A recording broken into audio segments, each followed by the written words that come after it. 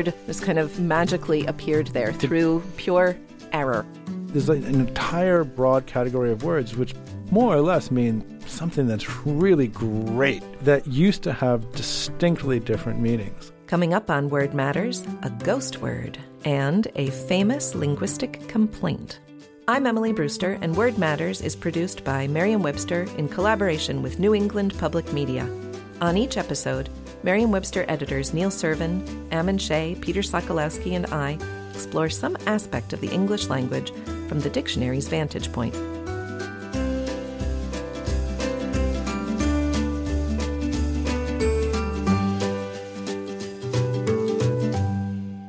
It's a ghost, or even spookier, a ghost word. Cue the scary organ music. I'll tell the tale of how a fake word somehow made it past our editors to haunt the pages of a Merriam-Webster dictionary. In 1934, the G&C Merriam Company, I believe the name was at the time, released a new dictionary. It was called Webster's New International Dictionary, 2nd edition. It was the culmination of work done by 250 editors and consultants. It weighed 17 pounds. It has a 6-inch binding. It is the largest book to ever be mass-produced.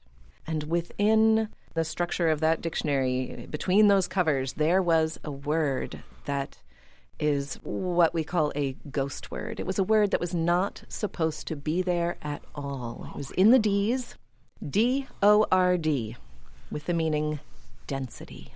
Was this disapproved of, not supposed to? Because a lot of people think there are many words that shouldn't be in the dictionary. Is this in a different manner than that typical one? This word had never been seen in any kind of published edited text, as far as we know. There was no evidence of it in the files at the Merriam-Webster headquarters. No editor had ever carefully marked this word and said, oh, this is an interesting word that means density. This word just kind of magically appeared there through pure error. Did somebody lose a bet? Was that it? Was this a prank gone awry? It was not. It was a complete and utter mistake. There was a chemistry editor who was named Austin M. Patterson. That sounds like the name of somebody who's responsible for Dord. I think it sounds like probably a very responsible editor, period, Ammon. I really don't think you should denigrate Mr. Patterson. Patterson did nothing wrong, by the way. Oh, okay, he was doing his work as a chemistry definer. He was making note of the different things that the letter D is used as an abbreviation for. And so he wrote on a little slip of paper, on a 3x5 slip of paper, capital D or lowercase d density. And this was to be understood as capital D or lowercase d are both used as abbreviations for the word density. So the letter D just meant density. That's right. Okay. So he passed this slip on to the next person in the chain of people who deal with these things. When we did our lexicography on paper, the same piece of paper would be seen by multiple editors who had different tasks they would do. Pronunciation, etymology, just editing, reviewing, cross-reference, all of this. The person who received his slip of paper that said D or D, density, thought that there was simply a space missing between the O and the R. At this time, an editor would always leave a space between the letters of a word so that any kind of stresses could be added, any kind of stress marks could be added very easily, pronunciation symbols. And so the person who handled this slip saw D, capital D, space, O, R, space, lowercase d, and thought, oh, there should be a space between the O and the R. So that person did a squiggly underline under the whole word, which meant the whole thing is one word and it should be in boldface. Wow. And this entry went next to a pronunciation editor who said, okay, Dord, well, there's not much controversy on how this could be pronounced. And so just kind of, with no evidence. No evidence at all. No recording of somebody saying this word at all. That's right. Yeah. That's right. And we don't actually know, the etymologist just, I don't know, didn't address it at all. Just in any case, it yeah. made it into the dictionary as a word meaning density. It was in this dictionary, again, that dictionary was published in 1934. In 1939, an editor recognized that this word was in there and that it was an error. And this person wrote up a slip that said, ghost word, imperative, urgent, this must be removed. It was not actually removed until 1947. Because these things are slow. You think about the size of this dictionary and just how many words were in this dictionary. In this dictionary, Peter, you can get into the details of just how exceptionally prolix this dictionary was. It had so many words. And making a change to a print dictionary like this, it's a complicated, expensive proposition. And that was 2 lines of text, I think, that entry, right? No, just one. It was just the one. I think, right. Yeah. This is a book that was still set in hot type, so it has to be remembered that if we corrected it, we had to add a line of text to that column without having consequences that could be dire on a book that had 4,000 pages. Is there any evidence that after the publication of Webster's Second, the years between when it was published and before the Dord was taken out, was the word then, did it escape into the wild? Did anyone use it?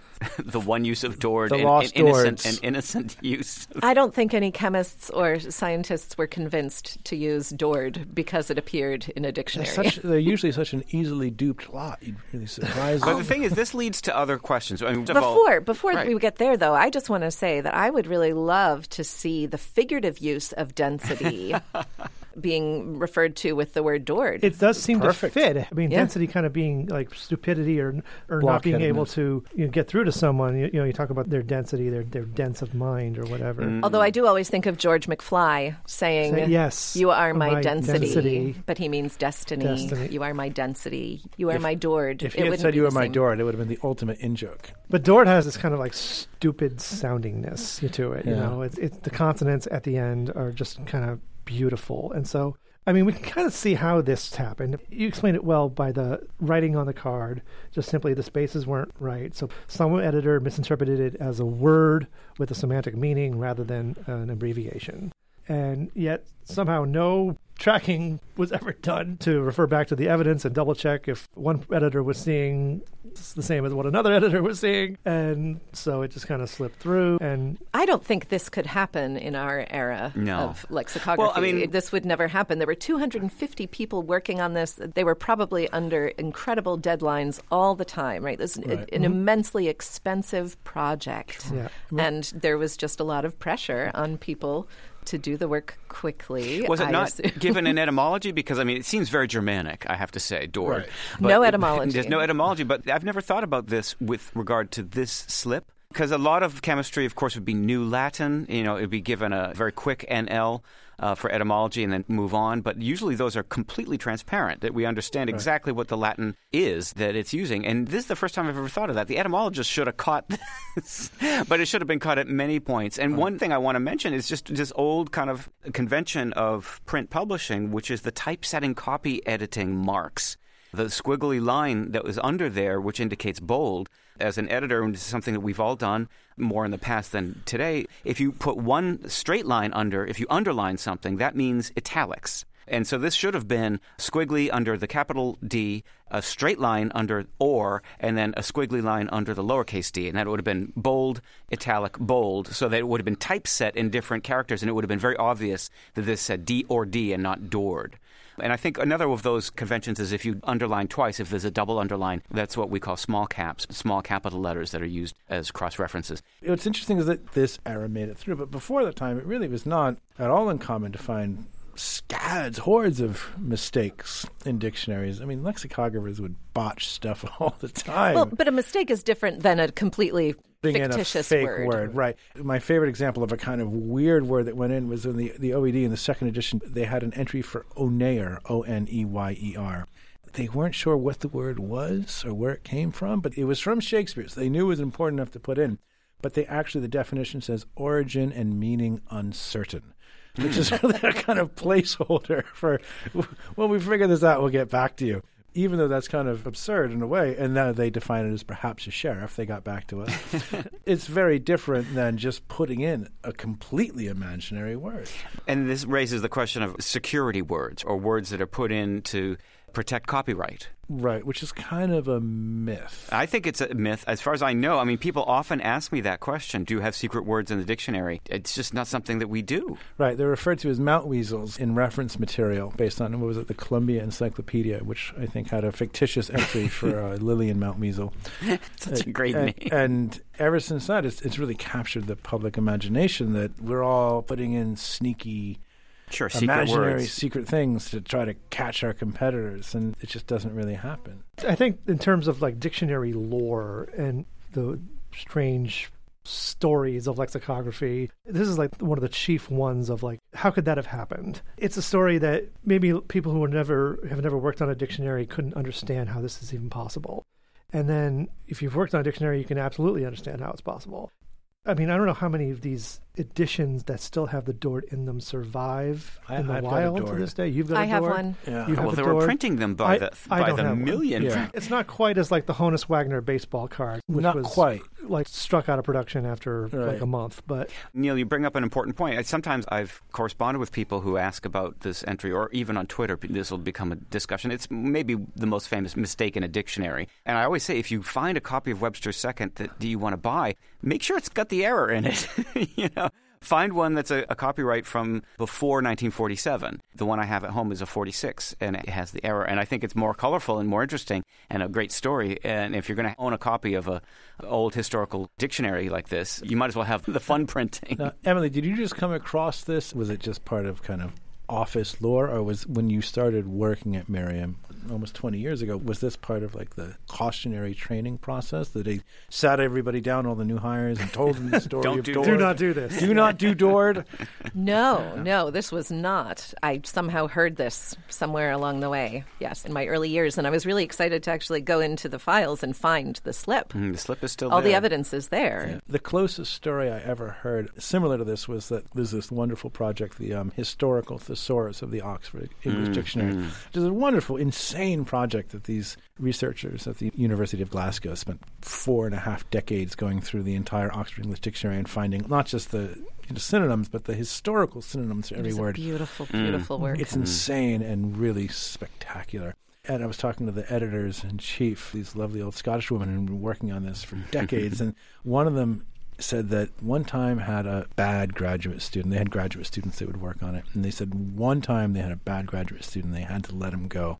And they fired this guy. And she said, as he was leaving, he turned to us in fear and he said, I just want you to know I put a fake definition in and I'm not telling you where it is. And she said they actually spent several weeks looking for it before they decided that he probably wasn't telling the truth. It was such a genius thing to say anyway. It's a crappy, I mean, a really mean thing to do. It's terrible. But, you know, these are people who have dedicated their lives to the accurate cataloging of millions and millions of possible shades of meaning. And to say that one of them is wrong is really, oh, boy, that's mean. No doubt about how him being bad. Yes, I mean, right. There's villainy there. Yes. But the thing about this error is it sort of doesn't hurt anybody. You know, it's sort of fun. What it really shows, I think, is the sort of assembly line quality of this kind of work for a project like that. And these people were working quickly, and the slip was passed from one editor to another, and it went through several hands, and nobody noted that it was not a word that any of them had ever heard of before. But think of how many words these people worked on. Speaking for myself, very frequently you encounter words that we've never heard of before at all. So that's a regular part of the job. Especially when we're dealing with different specialists. Dord would Sure. have been You would handled have- by a science, You would have a deferred. science editor You or would have physical deferred to the sciences. science expert. And, you know, someone who is not in the physical sciences, a general editor who would encounter that and think, okay, I'm going to trust what you're saying. I don't read these books. I don't read these books about physical sciences. Right, And right, right. It's a good point that a non-specialist would recognize that specialists would know terms they didn't know Yeah. for Right. density. So, I mean, Emily was saying that this kind of error likely wouldn't happen now. Mainly that's because of the tools that we use to create definitions now and create citations now. Pretty much everything's electronic now. So, and it would pass probably in front of a large number of people before it actually saw an attempt at being set in print. Here's something I'm wondering. What order did they complete this project? In what order? We never start at A. We never start a new defining project It's the at big A. secret you're revealing. We There's a sometimes big start at secret you're L or revealing M, here. Yeah. and That way you get to the end faster. As Jesse Scheidlauer used to say, you start at M, you get there twice as fast. no, it's because A can be scrutinized, and you really want to have your system down before you know, The before you idea get being to that A. people looking at the dictionary and judging it are going to look at the beginning Yeah, of they it, stop and if they see reading. mistakes at the beginning, that were done early in the stage of the compiling the dictionary, then they might be less likely to. You want to be in your groove by the time you get to A. Right. And I wonder what the order of defining was for the second unabridged. What if Dord was one of the last entries? What if D was, they're coming down to It was coming down, and they were reading the deadline, Yeah. meeting the deadline, and they were just like, to heck with this.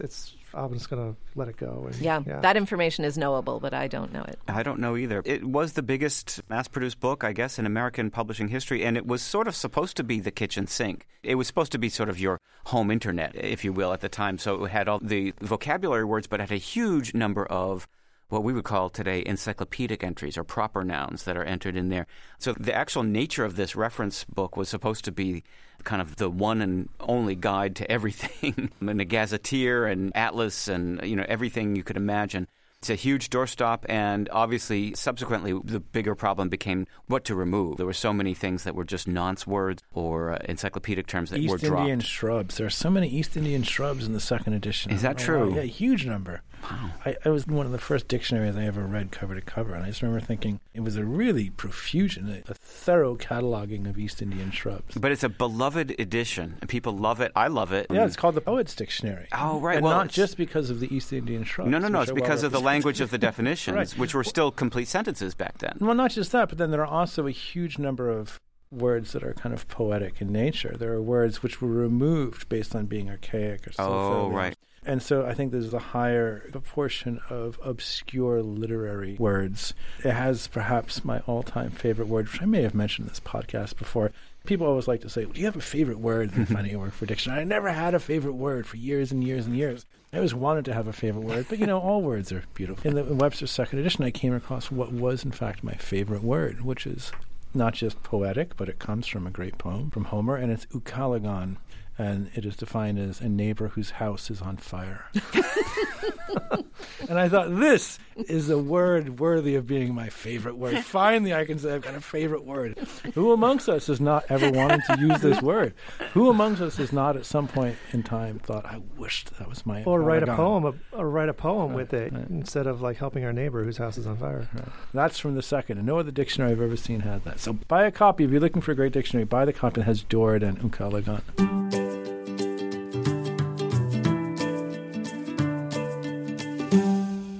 You're listening to Word Matters. I'm Emily Brewster. We'll be back with the oft-annoying awesome after the break. Achieving a gorgeous grin from home isn't a total mystery with Byte Clear aligners. Just don't be surprised if all of your sleuthing friends start asking, "What's your secret?" Begin by ordering your at-home impression kit today for only $14.95. Byte Clear aligners are doctor-directed and delivered to your door. Treatment costs thousands less than braces. Plus, they offer flexible financing, accept eligible insurance, and you can pay with your HSA FSA.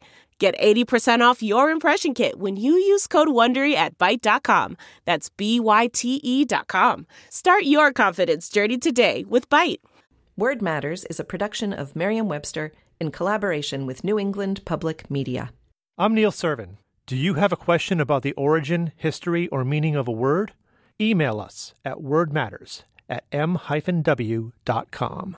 I'm Peter Sokolowski. Join me every day for the Word of the Day, a brief look at the definition and history of one word, available at merriam-webster.com or wherever you get your podcasts. And for more podcasts from New England Public Media, visit the NEPM Podcast Hub at nepm.org. One surefire way to annoy people who care deeply about language is to give a serious word a new and not-so-serious use. Hand-wringing among those who know the word's history is sure to ensue, while the young'uns just think the new thing is awesome. Here's Ammon Shea with the story of that very one. Awesome. There are many things that people say, word choices that people make, which kind of indicate which side of a particular age divide that they're on. And a lot of times these tend to be kind of anger-based choices, whether they're angry about something or displeased by something. And one of the clearest examples of that I know of is the word awesome, and whether something is awesome because it tastes good or whether something is awesome because it is in fact productive of awe. As an illustration of this, I'd like to quote a tweet from Neil deGrasse Tyson in which he said, "In my day, and I'm imagining his voice.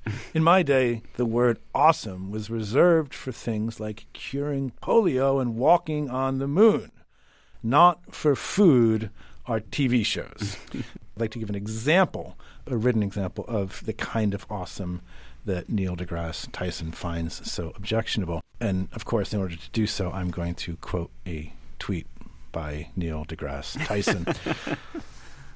Of course, in the 1998 film Armageddon, the asteroid chunks had awesome aim, hitting all the great cities of the world. So here we have kind of point and counterpoint courtesy of one of our most beloved scientists. So where do you guys fall on the awesome divide? Well, maybe reflective of my age, but to me, awesome is right in my hot spot. When I was 10 years old, it was the word everybody was using. Absolutely. Right. Saw an awesome movie. That's an awesome bike you got. I associate it with BMX bicycles and Honeycomb commercials and All the good things in life. all the good things in life, Knight Rider and all that. So I am definitely of the later sense of awesome. I remember it being objected to when I was growing up. I remember people complaining, specifically in church. I remember it being a topic during multiple sermons, right? Well, that it was that's really useful. only God Right. should be awesome. There's also a clinging to the importance of awe there, Yes. right? Is about what church is about. You have something that you should be in awe of, right? That's right. At Well, church. that's really great. But one of the things that's kind of nice about that is that the original meaning of awe from the 12th century, which is now obsolete, was intense fear, dread, or terror. Mm-hmm. And it very often was used in a religious context.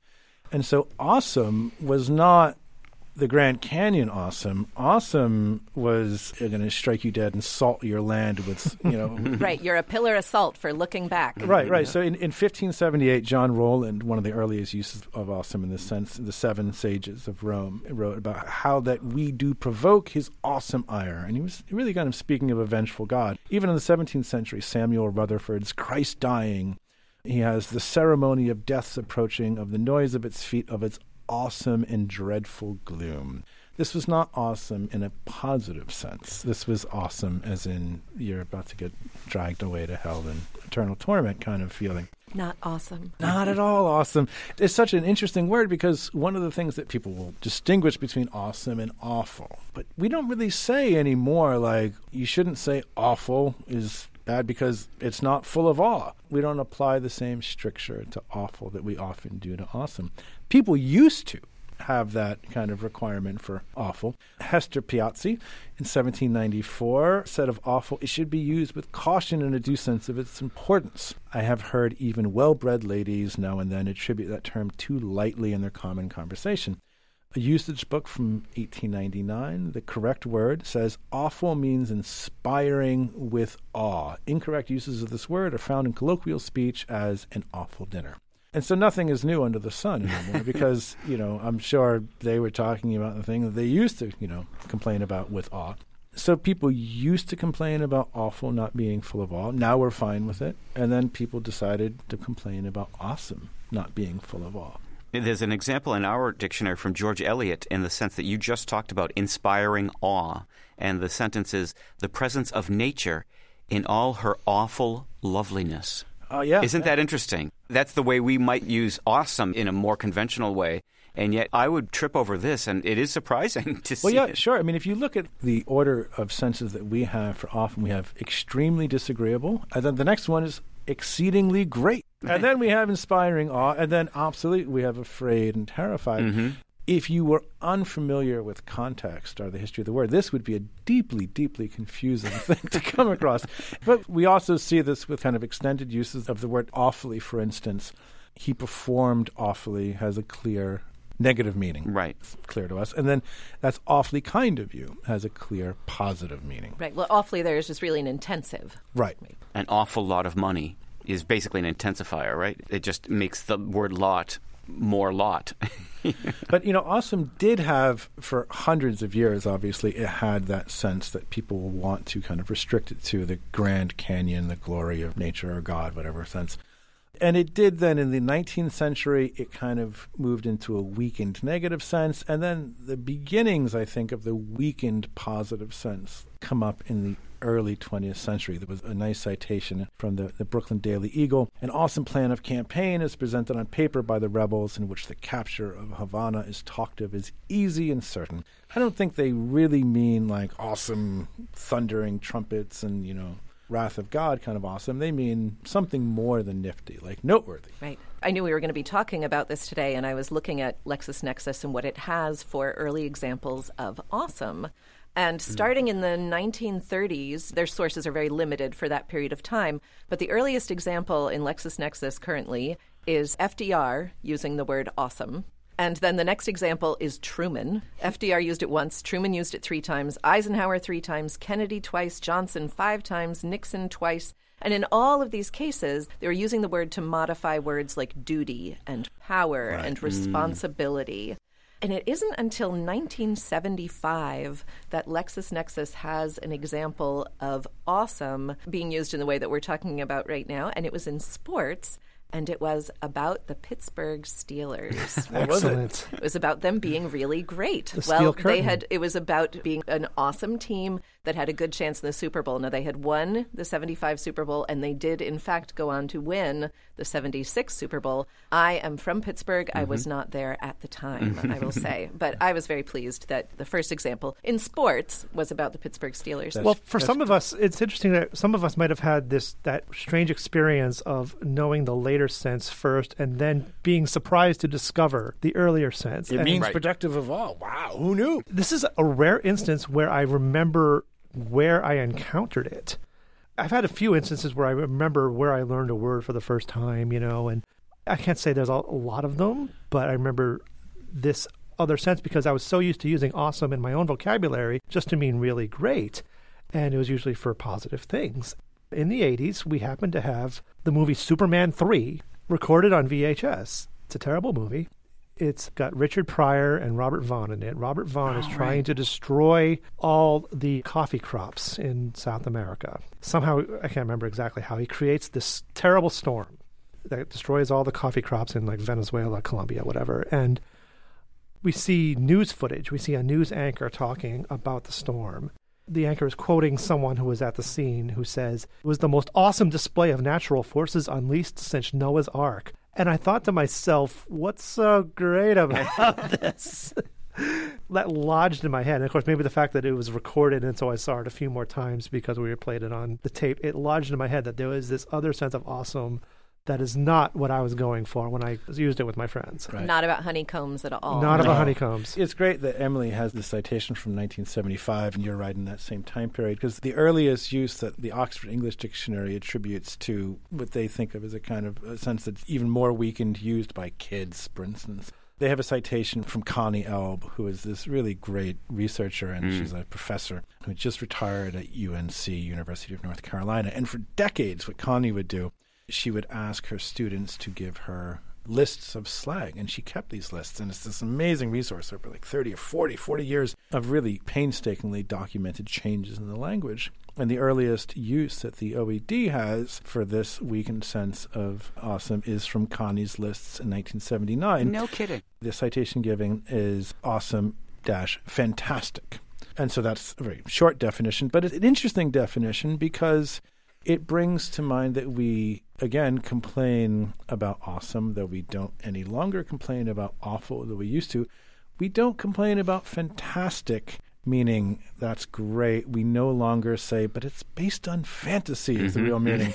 Right. We don't any longer, perhaps we used to, but we no longer complain about fabulous, no longer meaning of the nature of a fable, of or pertaining to fables. We no longer complain about wonderful, meaning that to be wondered at. And there's a whole class of words. We don't have to be amazed. Right. There's an entire broad category of words which more or less mean something that's really great that used to have distinctly different meanings. Awesome is one, but there are many, many others. They tend to start off with this slang. As they first come to be used in this way to mean really great, it has a slang feel. The word sweet, like, ooh, sweet, that's still slangy. At some point, it's going to lose that veneer, and it's just going to be somebody's grandmother. It's going to be awesome sooner or later. But we even sometimes use negative words, and when we force them to have positive connotations, we've seen bad to mean good. Sure.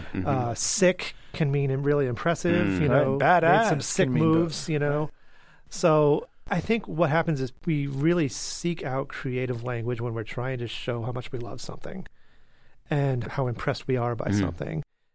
We want to create that impression, so we don't want to use a word that everybody already knows. We kind of want to get people's antenna up and show, oh, wow, this person really looked for a new word to describe how great this thing was. And so they came up with awesome, they came up with fantastic, they came up with sick. So it starts as hyperbole, and then it becomes more familiar to everyone. Yeah, that's a really good explanation. I was going to say nothing has meaning anymore. Meaning has no meaning. There is no such thing as meaning. But then we'd have no jobs. Language is dead. But then we'd have no jobs, Ammon. Don't tell them. Don't tell anybody. There is no meaning.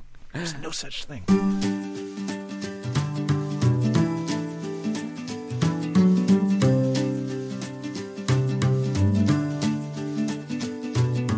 Let us know what you think about Word Matters. Review us on Apple Podcasts or send us an email at wordmatters@m-w.com. You can also visit us at nepm.org. And for the word of the day and all your general dictionary needs, visit merriam-webster.com. Our theme music is by Tobias Voigt. Artwork by Annie Jacobson. Word Matters is produced by Adam Maid and John Voci. For Neil Servin, Ammon Shea, and Peter Sokolowski, I'm Emily Brewster. Word Matters is a production of Merriam-Webster in collaboration with New England Public Media.